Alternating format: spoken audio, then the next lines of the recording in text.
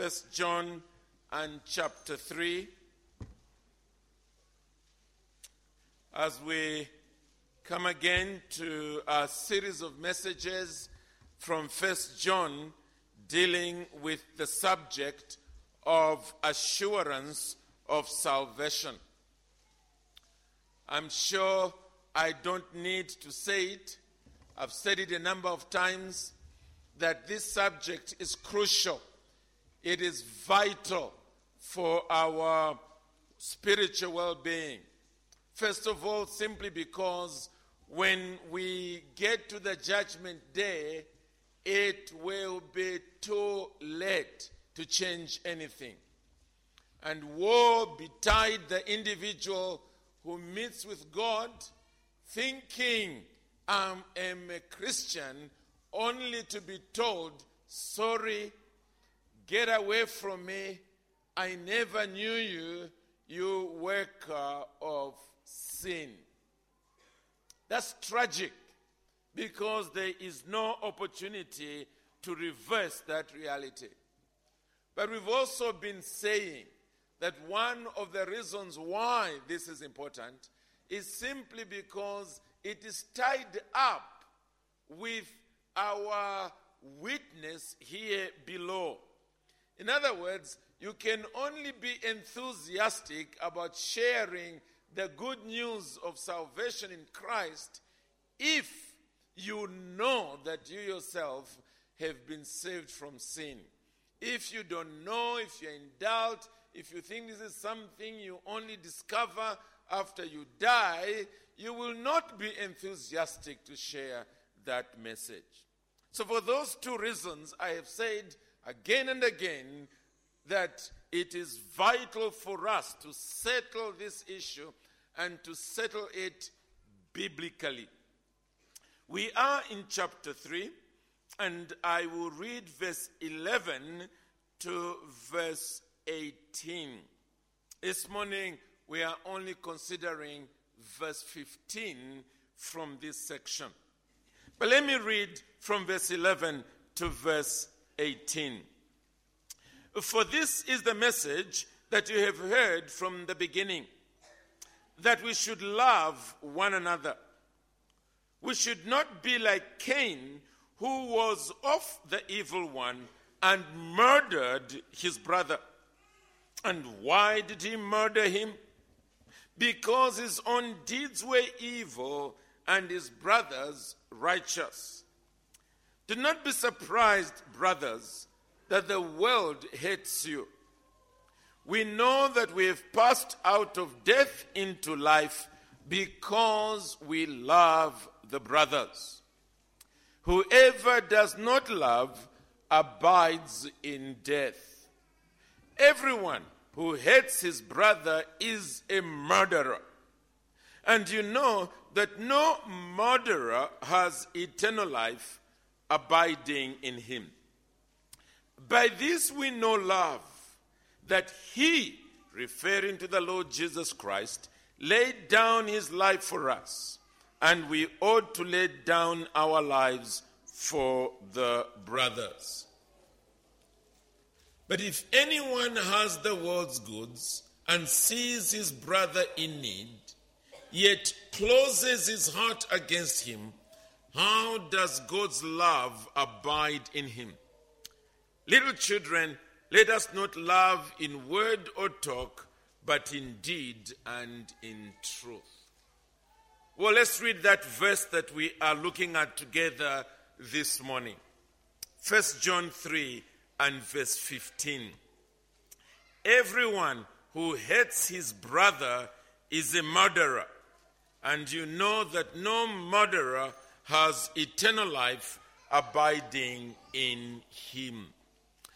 The last time, which was a fortnight ago, when we looked at this passage of Scripture, we saw how John brought in the element of the new birth, being individuals that have passed from death to life, and saying that one way in which we know that we have undergone that transition is through our loving those who are also individuals that have gone through the same transition.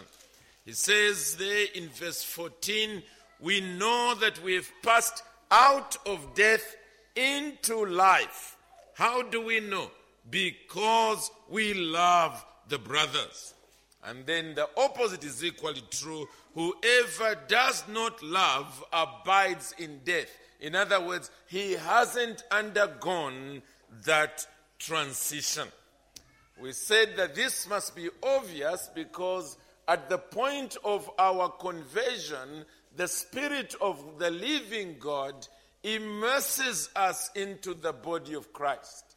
And since we are not the only ones who are immersed into the body of Christ, others who have repented and believed are also in the same position. We tend to have a sense of belonging to one another.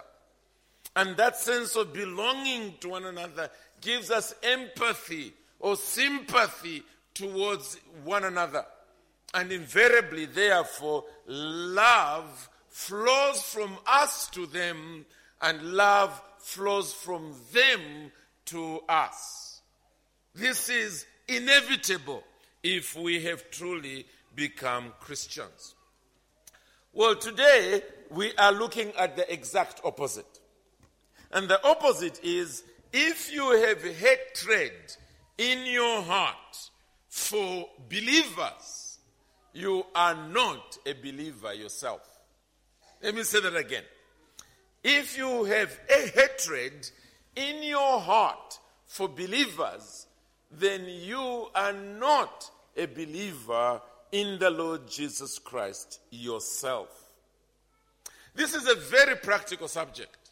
It's practical because invariably, when you are in a church like this, you will step on each other's toes. You will do wrong things to one another. And clearly, therefore, you are likely to end up being hurt. And the question that invariably must be asked is, when you are hurt like that, what happens? Do you decide, I'll have nothing to do with this person, I'll have nothing to do with these individuals, I'm going to live my own life and perhaps begin to nurse a grudge against them? Or do you say, look, these are my people, I belong, and consequently, we better resolve these issues, we better talk over them, we better reason through them together so that our relationship can be restored. Which of these two is it? And that's the reason why this is an equally important test, because it brings us to face this reality that I have stepped on other people's toes, they've stepped on my toes. How are we relating in the midst of these difficulties? The way in which life is usually when you are in Kalama's shoes and you start attending a church, everybody looks like an angel, they are perfect. Even angels seem to have faults compared to them. But you wait until you've been there long enough before you discover that, they are like me. We all have our rough edges, and we tend to affect others. And there, in that situation, that's the best place to discover whether you are truly a Christian or not. On the other hand, if you're an individual who simply keeps hopping from church to church, this weekend you are here, the next weekend you are there, the other weekend you are over there, then obviously you will not have this test because you don't stay long enough to really deal with the people that are there. It's like living in a home in contrast to being in a hotel. I always smile to myself because in hotels everybody's pleasant. Welcome, sir. we can take care of your bag, sir. Here's your room, sir. And anything else, sir. And so on. And you say, wow. I wish I could stay here forever. But you can be sure that those individuals, where they have just come from their homes, before putting on their best to come to work, they've caused hell in other people's lives. They've called one another demons, but they come to work. Hello, sir. Take a seat, sir. With all these nice smiles. Well, that's the way it is. Before you really get integrated into the life of the church, those smiles you see outside there in the car park and sitting next to one another, everybody is brilliant until you become part of the family. Then you discover, yes, there are fallen creatures here. So what is John saying? How does this help us to process whether we are truly Christians or not? Well, something that he is not saying, but which we can take for granted, is this: that hatred in the heart is the factory that finally produces sinful destruction. It is a matter of time. Hatred that is harbored in the heart, that's eating away in the heart, it is a matter of time before it's going to cause damage to people who are around. As I said, that's not quite what John is saying here when he says everyone who hates his brother is a murderer. That's not quite what he's saying, but you can be sure that that is in the background, because that is true. The Bible warns again and again that if you hate people, it is a matter of time you are going to injure them. I want us to quickly look at two examples in the Old Testament, and then in the New we will look at two passages as well. Two in the Old Testament. The first takes us right back to Genesis. Genesis and chapter 27. I'll give you the background very quickly.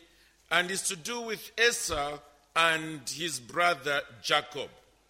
Esau was the elder of the two brothers. However, on one occasion, due to the fact that he was terribly hungry, he came to his brother asking him for some soup.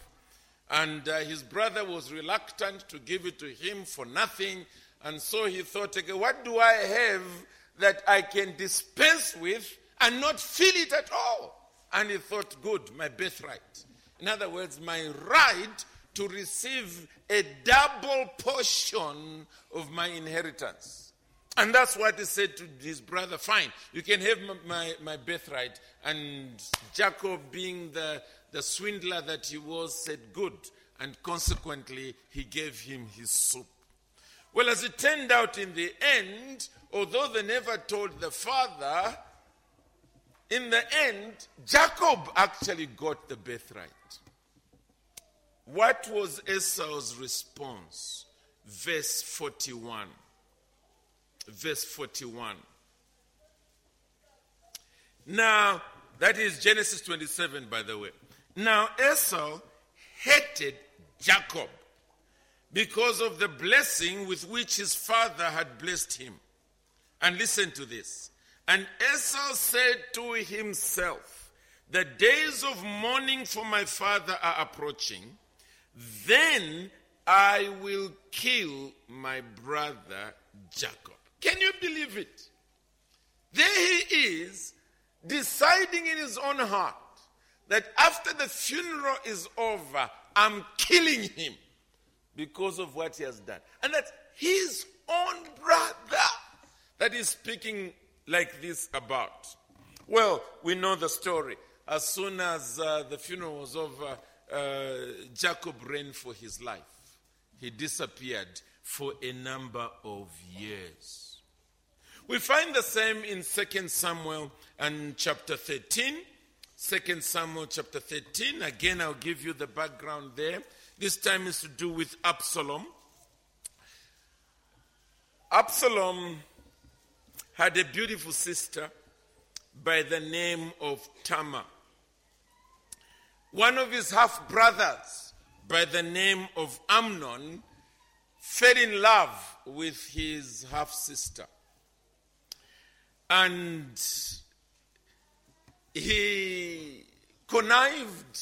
Well, he asked his friends, and one friend said to him, very simple, pretend you are sick, ask her to bring food into your bedroom, just tell everybody to get out and ask her to feed you, and while the two of you are alone, you can fulfill your heart's desire. And that's what the guy did, and in the process, he raped his half-sister. Absalom, who was her full brother, heard about it. And this was his response. Chapter 13, verse 22. Chapter 13, verse 22, down to verse 28. But Absalom spoke to Amnon neither good nor bad. For Absalom hated Amnon. Okay? So neither good nor bad. In other words, he's quiet, saying nothing. But in his heart, it's brewing. Why? Because he had violated his sister Tamar. After 2 full years, Absalom had sheep shearers at Baal-Hazor, which is near Ephraim. And Absalom invited all the king's sons. He's now putting into place his plan, his devilish plan.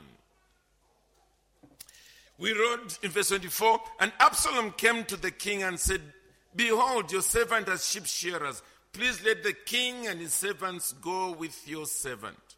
But the king said to Absalom, no, my son, let us not all go, lest we be burdensome to you. He pressed him, but he would not go, but gave him his blessing.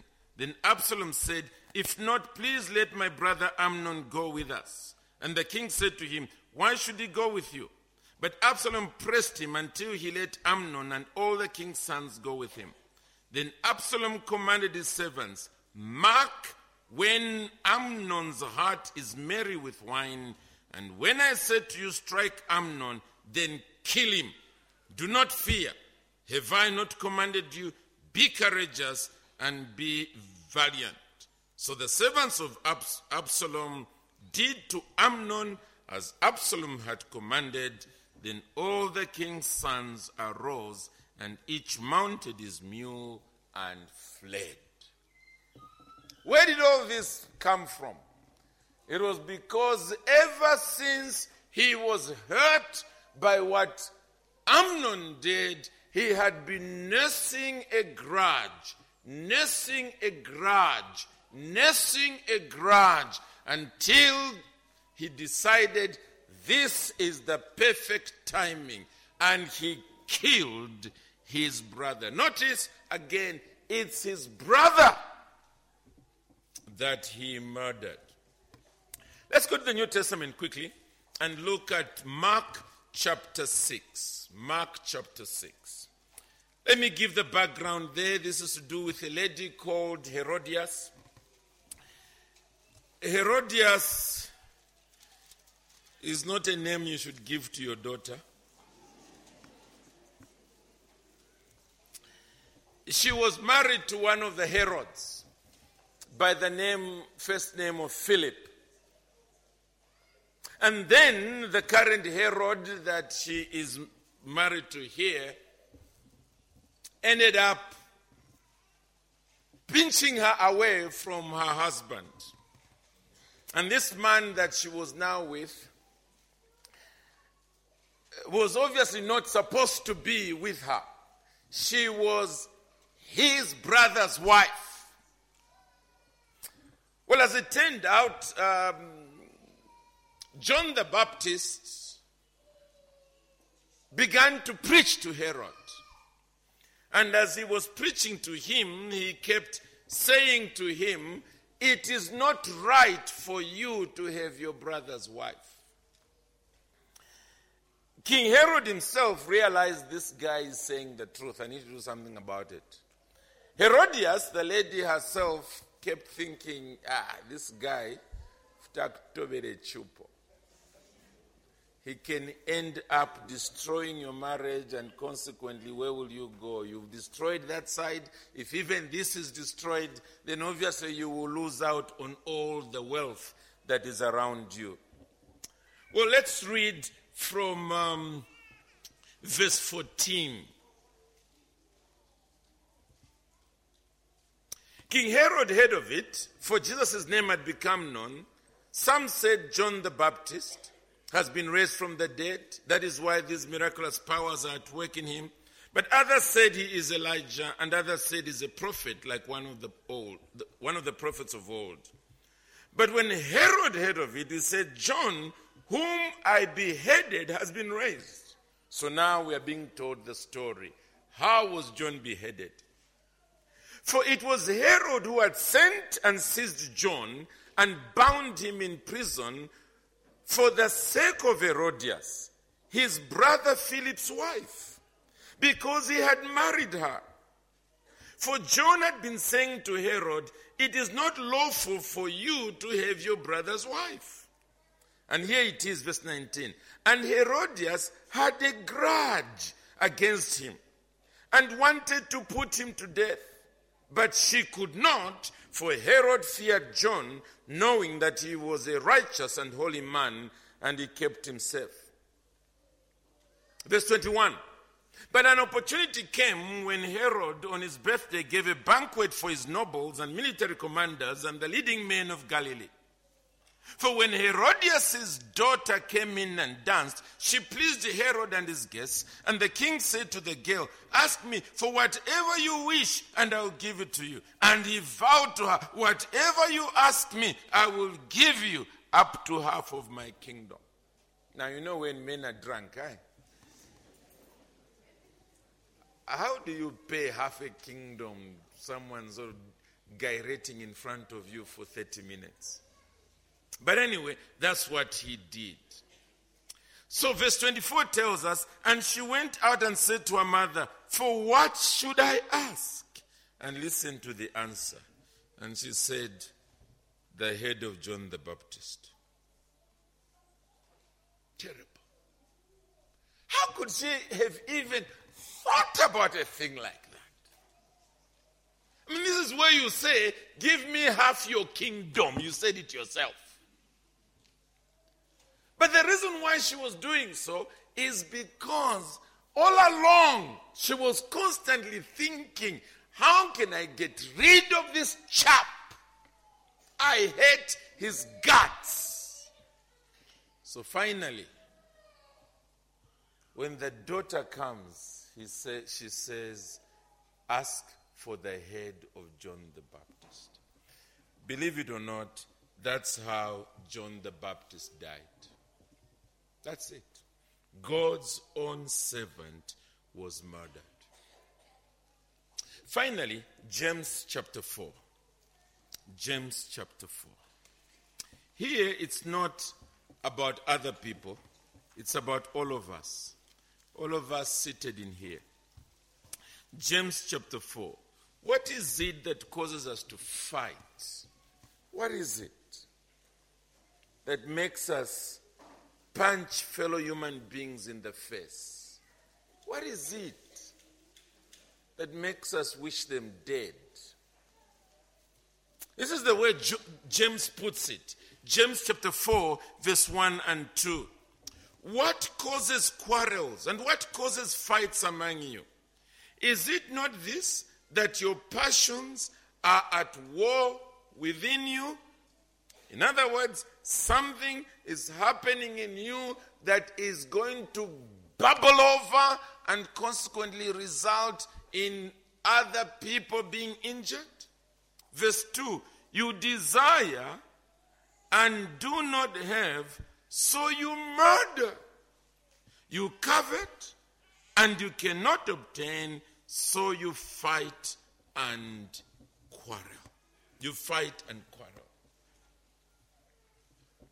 Now, we all do get hurt when people do us wrong. And this passage that we are looking at is not saying you should never get hurt when people do you wrong. No. Rather, what it is saying is that when you get hurt, instead of leaving that hurt to fester, turn into a boil that one day erupts, instead of doing that, you should call the person who has hurt you. You should say, now look, what you have done has hurt me. This is the way I feel about this matter. Let's talk it over. If a person obviously doesn't want to listen to you, and in the process they call you all kinds of names and insult you, that's a different matter. But that's not what you eliminate first and then just continue having this thing boiling inside you. You don't do that. In the book of Leviticus, which we'll go back to in a moment, but Leviticus and chapter 19, this is what it says in verse 17. Leviticus chapter 19 and verse 17. You shall not hate your brother in your heart, but this is what you will do instead. You shall reason frankly with your neighbor, lest you incur sin because of him. Okay? So you should not hate your brother in your heart. Your brother has done something against you. Don't continue going around nursing a grudge in your heart. Because if you continue nursing a grudge in your heart, one day you will sin against God as a result of that. So what should you do instead? He says there, you should reason frankly with your neighbor. Say to him, say to her, this which you have done has hurt me. And I felt you owe me an apology, so that I deal with this thing. Because if you don't, the Bible is saying, you will end up sinning one day. You end up sinning one day. Now, back to 1 John. It is in order to help us see how serious hatred is that the Bible deliberately doesn't simply speak about hatred as something which will produce murder, produce destruction, but rather hatred is murder itself. It is murder in the heart. When you're going around with a grudge in your heart, you are actually murdering the person that you have a grudge against. Back to 1 John 3 and verse 15. Everyone who hates his brother is a murderer. He is a murderer already. That's the point. He's a murderer already. Everyone who hates his brother is a murderer. Often we don't realize that. We often think because it's inside, I'm still innocent. After all, I haven't yet put a knife in between his ribs. So, I'm innocent. But we forget that with God, you either love somebody or you hate them. There's no middle ground. Let's go to chapter 2 and just 2 verses there, verse 9 and verse 10. 1 John 2, verse 9 and verse 10. Notice that it's one or the other. It says there, chapter 2, verse 9 and 10, whoever says he is in the light and hates his brother is still in the darkness. And here's the other option. Whoever loves his brother abides in the light, and in him there's no cause for stumbling. But whoever hates his brother is in the darkness and walks in the darkness and does not know where he is going because the darkness has blinded his eyes. It's one of two things. You either love the brethren or you hate the brethren. You either love a brother or you hate the brother. There's no middle ground. And usually we try to hide in the middle ground. But me, I don't hate anybody. Okay, I can't really be described as loving people, but neither do I hate. Well, as far as God is concerned, there is no man's land over this matter. You either love or you hate. And Jesus taught that if you harbor hatred in your heart, God will punish you. Let's go to Matthew very quickly. Matthew chapter 5. Matthew 5. And it's important that we capture this. Matthew 5, verse 21 and verse 22. He's teaching on anger here. This is what he says. You have heard, Matthew 5 and verse 21. You have heard that it was said to those of old, you shall not murder. And this is physical murder. Taking a knife and piercing somebody's flesh with it. And whoever murders will be liable to judgment. In other words, anyone who murders this way will go before the magistrate's court or the high court or the Supreme Court, and they'll be dealt with. This is the teaching that you've been given all along. Now here's Jesus.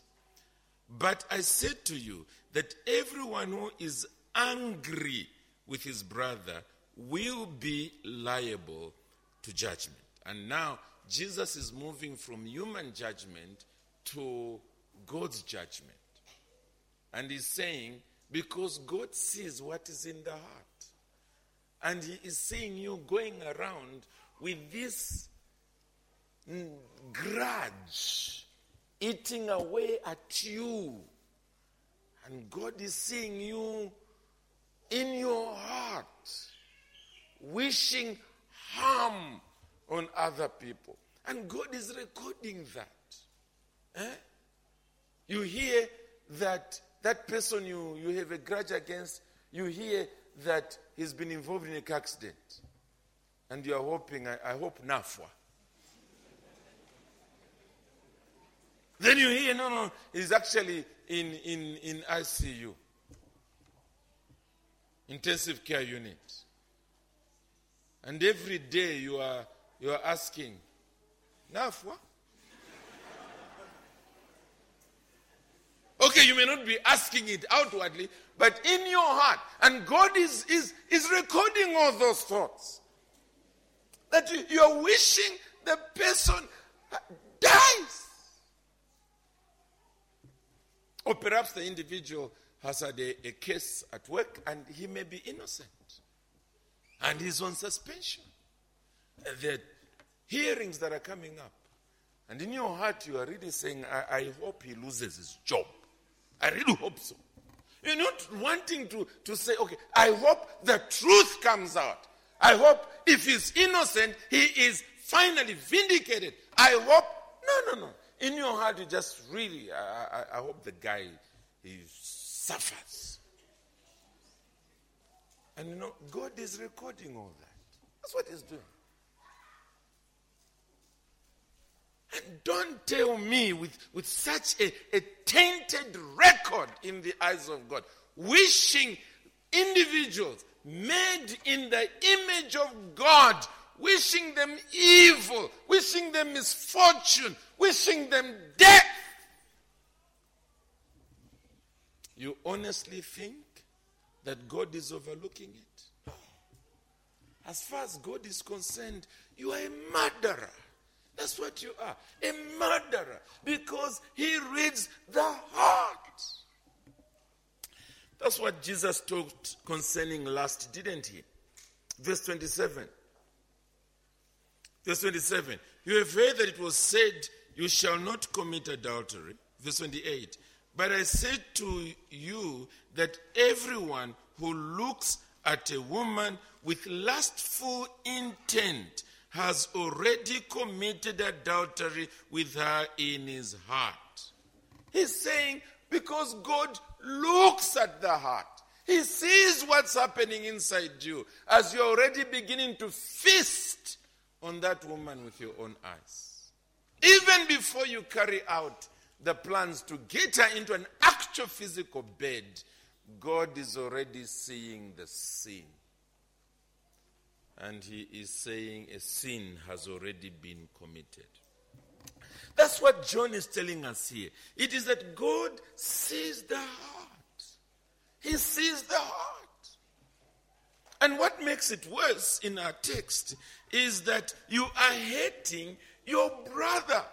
In other words, it's somebody who also professes faith, somebody who is with you in the church, as it were, and you are wishing them ill. You're wishing they will backslide. You're wishing they will harm their testimony. You're wishing something bad is going to happen to them. Those are the prayers that are rising before God, and God is saying, what kind of prayers are these? He's supposed to be praying for blessings on the brethren. But instead, he is wishing them harm. And it's important, friends, that we examine our profession of faith through this. What is your attitude? What is your relationship with these people that you meet with week after week? What is it? What does God hear from you in your heart about them?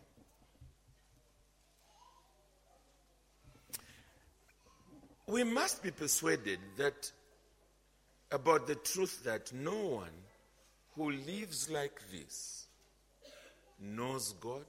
No one who lives like this has experienced God's salvation. That's what John says here. Everyone who hates his brother is a murderer, and you know that no murderer has eternal life abiding in him. That's a very strong term. And notice the way he puts it here. He's saying, you know. You know. In other words, this is not something that you should be surprised about. This is common sense. Surely it should not surprise you that a person who's going around, as it were, with an axe on his shoulders, hurting people, at least on the inside, at the first opportunity, such a person cannot have eternal life. The reason is quite simple. It's because a murderous spirit and the Holy Spirit cannot dwell in the same heart. It's not possible. It's not possible. A murderous spirit and the spirit of a God who's full of love cannot be together. When he says he has no eternal life abiding in him, he's basically saying he has no life of God abiding in him. Because God is love. How can love and hatred be in the same soul? How can light and darkness be in the same room? It's not possible. It's utterly impossible. Or, putting it another way, eternal life is the life that flows in the spiritual family. It's the life that binds us together. It's the life your brother and your sister have experienced. It is the life that you claim to also have. Now, you cannot have that life if you are going around nursing a grudge.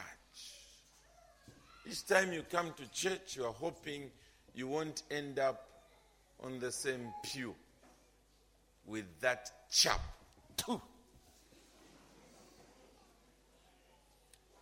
And if the ushers lead you to that pew, the moment you just look, you quickly start struggling to get to the next pew. Although it's completely full, still want to squeeze in. You can't sit with such a person. You get out of church.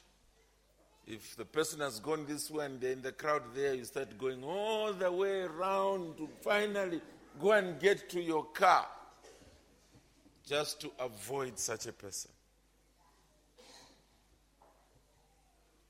No. God is saying there's a problem.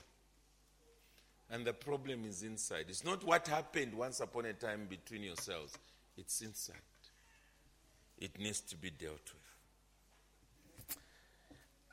Let me ask, because if you answer to this description, if these examples I'm giving are true about you, what the Bible is saying is that you are still dead in your sins.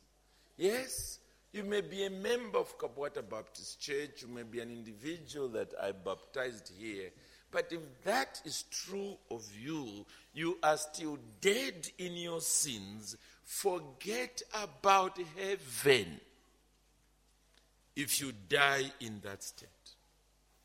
And as I said, it's a very practical subject. Very. Because it won't be long. It happens in families, we step on one another's toes. It happens in marriages, we step on one another's toes. It happens in workplaces. Wherever you are, you just have to dwell long enough with individuals and you are going to hurt one another. The question is, are you concerned to reconcile with them? Are you? Are you concerned about that? Do you go out of your way to say, I need to talk to you? There was that issue and that issue. It's hurtful. Let's deal with it. Or are you an individual who says in your heart, go to hell? Go to hell. Can do very well without you. Go to hell.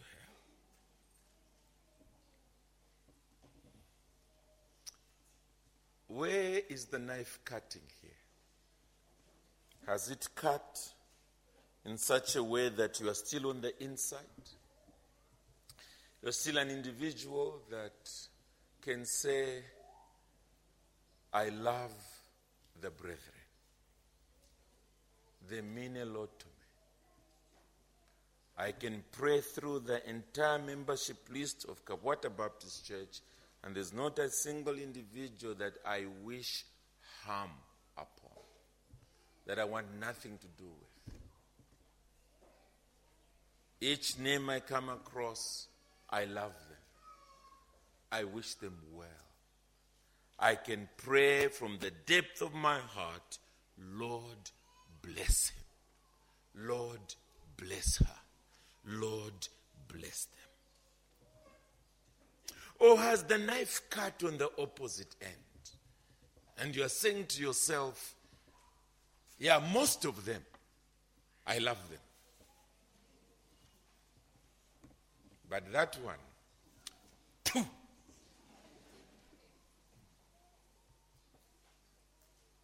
I wish he was never born, let alone being born again. I wish she was never born. The Bible is saying the problem is not with him or her, it's with you. It's with your heart. You need to say to God, search me, O God, and know my heart today. Try me, test me through these same circumstances, and know my thoughts, I pray. See if there be any wicked ways in me. Cleanse me from every sin. Do that to me, that I may be a person who's truly, genuinely going to heaven now. And I want to assure you, Jesus is a Savior. You know, people who always think that maybe what I'm describing is the super, hyper, spiritual believer. You can continue beset and riddled all over with grudges here and there, and you still find yourself in heaven. People who think like that, they just don't know. Jesus truly saves.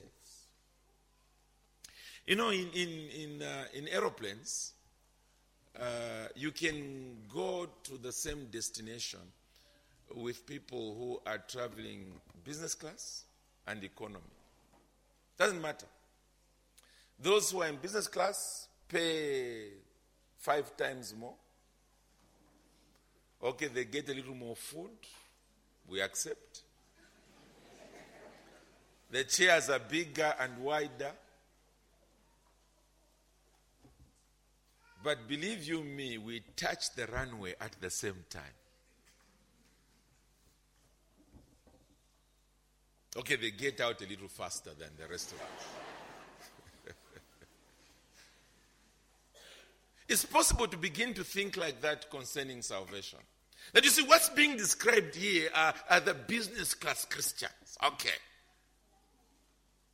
But even me, ordinary Christian, beset with hatred in my heart and grudges, nursing them, and don't like that one, I'll still go to heaven. No. 1,000 times no. Because it betrays the condition of your heart. It says your heart is not right. And Jesus fixes hearts. That's what he does. So instead of you trying to argue out a crack to find yourself in heaven somehow, take your heart to Jesus and say to him, Jesus, save me, change me, cleanse me, renew me. I've seen that I'm full of hatred and no murderer has eternal life. Save me, change me today so that I may overflow with heart even towards those who hurt me. That I might seek to win them over because they are my brothers, they are my sisters, and we are marching together to heaven. Lord, change me. That's my appeal. Don't ever think that you can be riddled with sin and still find yourself in heaven. Jesus really saves. May you come to him as a broken sinner, asking him to really, really save you. Amen.